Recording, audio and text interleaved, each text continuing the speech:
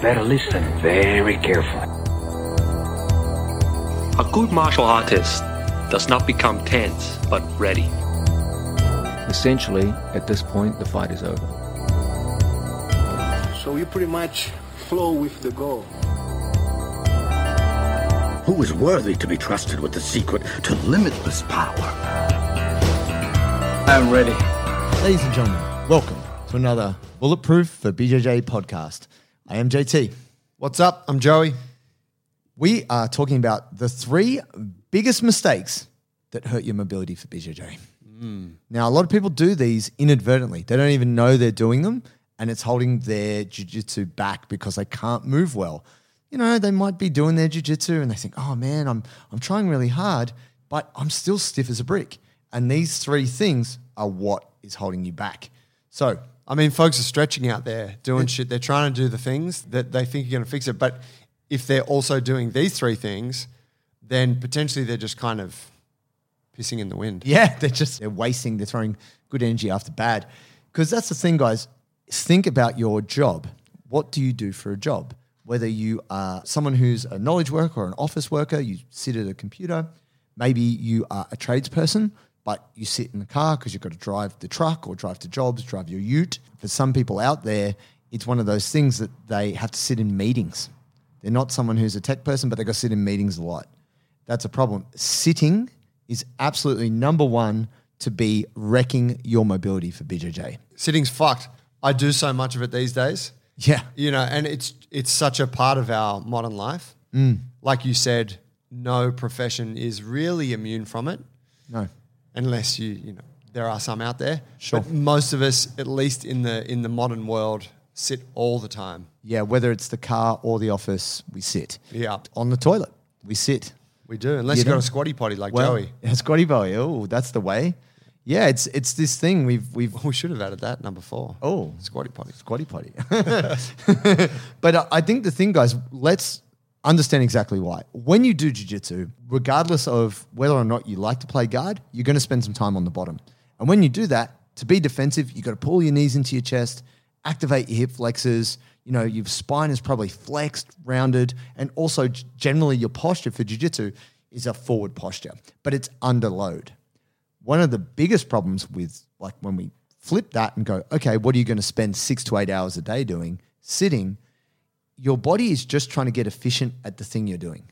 So it's not that like, oh, you're under massive load. No, your body's like, okay, we have to form this shape. How do we get good here? It's kind of the same shape, isn't it? It's very similar. Sitting and jiu-jitsu, both hips flexed, back rounded. And so, you know, Doing it right now. yeah, look at us. God, setting the example. But that's the thing. Stand-up desks, even though people give lip service to them, almost no offices have stand-up desks, unless you're like a high-level executive. And even then, it's like hard to maintain a stand-up desk. I've played with it a bit. Even for myself, working on the computer, the laptop, doing a bit of work, it's actually hard to stand, keep a good posture and type. It's actually kind of hard. They've shown it doesn't matter what position you're in. If you're in one position all day, Extended period. you'll resort to a bad shape. Yeah, an efficient shape. An efficient shape, that's right. Yeah. You know, which will cause damage. The big takeaway from what I understand is that you need to be changing shapes. Yes. So a little bit of sitting, a little bit of kneeling, lie on the ground, you know, do your thing there, stand up. Like if you can play around with that, that's ideal. Obviously not everyone can do that. Yes. The big piece for me with this as someone who sits all the time is to spend some amount of time each day undoing the damage. Correct. Opening up the spine, hanging, doing some hip flexor stretching. Open the hip flexors, open the shoulders. Yeah, this is next best thing in my opinion. That's right. So obviously you can't necessarily just completely change everything that's going on at your job, but you do have to factor in small things which are going to unfuck your body. Number 2. Okay, we have running and riding. Oh, the God. cardio sports. Yeah. These are just bad for your mobility because we fucking hate running and riding. It's boring. It's not jiu-jitsu stees. No. And the thing is, you got to think this, guys. We hate.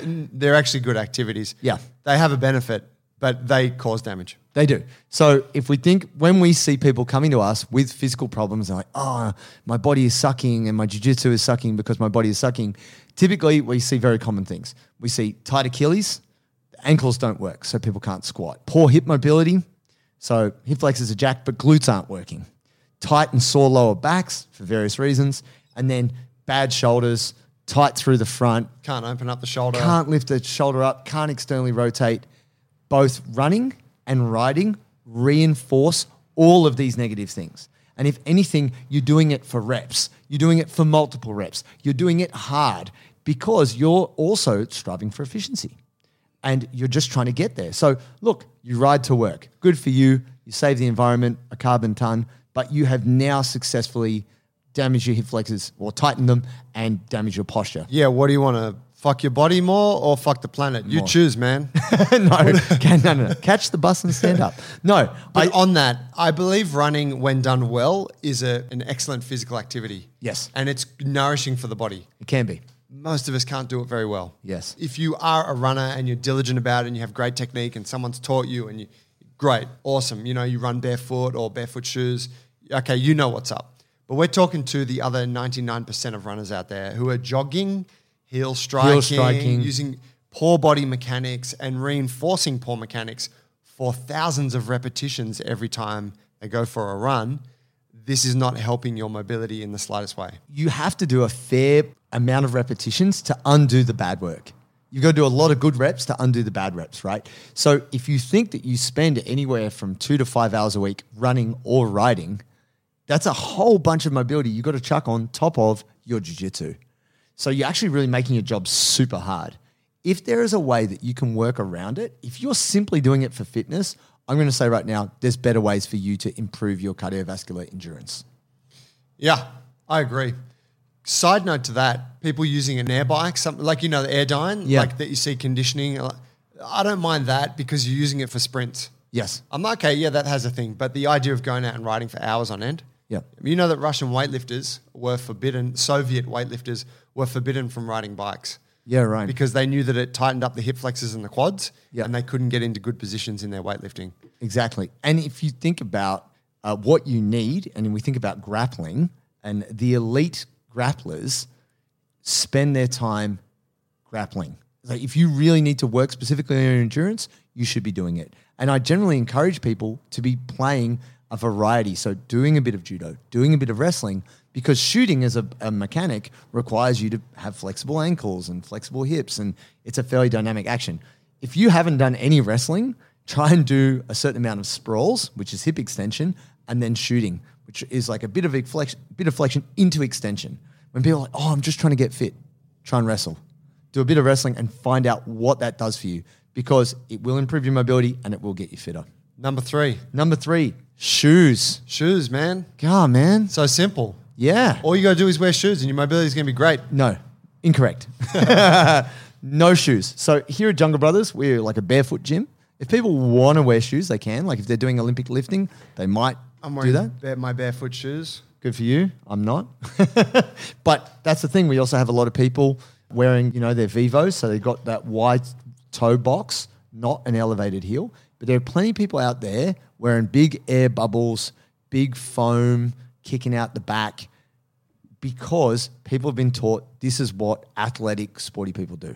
Yeah, like running shoes are still developed with a huge heel. Yes. So the foot slopes down, the toe is low, but the heel is high. If you're in an office and you're wearing office shoes, if you are, a woman and you're wearing like high fashionable heels. women's Man. shoes, it's our culture of footwear is super archaic. Yes. And you don't have to look far to realize this. And I got my city shoes that I wear on a night out. Sure. But day to day, the things that you're wearing most of the time, try to not wear anything. And if you're someone that is stuck in an office, try to just take your shoes off more. Whether you do it in the office or you do it when you get home or whatever. Yeah. Weekends, I'm not wearing any shoes this weekend. Sure. The reason for this is that when the ankles become tight from wearing restrictive footwear and the foot becomes tight, you get poor mechanics flowing upstream. So the ankle, the foot becomes dysfunctional, which means the ankle becomes bad. Knees don't work as well, hips, back. The whole body is affected by you not having feet that can express themselves. Yeah. And look, don't get me wrong. I love me a 6-inch stiletto for a Friday night. Hey, but I pulled it off at the JB Christmas party. I mean, you do what you got to do. But I know that I'm going to have to spend a lot of time rolling out the arches of my feet, stretching my bloody tight calves, and really doing a whole bunch of work, which is just to stay normal. I'm not making any progress. So what we're talking about here, guys, is we want to stop doing these bloody things, because what you don't know is if you can't use your big toe properly, you can't use your quad properly. And then your balance is no good. You're much more likely to fall over. And this actually has way bigger carryover through your whole life, because when you get older, if you can't keep balance and you fall, that's going to take you down a very dark path of surgeries and premature death. So if we rewind to now and you want to have good balance so you don't get swept, you want to have good functional feet so you can be powerful, whether you're passing guard or coming up out of guard to take someone down or whatever it is, you need to be able to use your toes and all the muscles of your leg. And that's why wearing shoes all the time, cramping your toes up, is not helpful. Yeah. Even if you just want to be better at doing the shit that we post, like squatting and Cossacks and pistols, you want to get better at moving. Yeah. That shit requires ankle mobility, and you wearing shoes all the time is going to make that harder. It's going to limit that. When you go into the shops or you go to the beach, jumping in the car, just walking the dogs, try going barefoot. Yes, the skin on your feet might hurt a little bit at first, but it will become tougher and you'll benefit from it. And think this, jiu-jitsu is a barefoot sport. Training your body to be in shoes all day will not help your jiu-jitsu. That's right. All right, my friends, there it is. 3 things you need to stop doing to improve your mobility. Guys, thank you. If you have a question for the show, go to our webpage, bulletproofforbjj.com, click podcast, leave us a voicemail. We'll play it on the show and we'll answer your question. So throw it across to us. Get on there and we'd love to feature you on the show. Thank you. Thanks, guys. Cheers.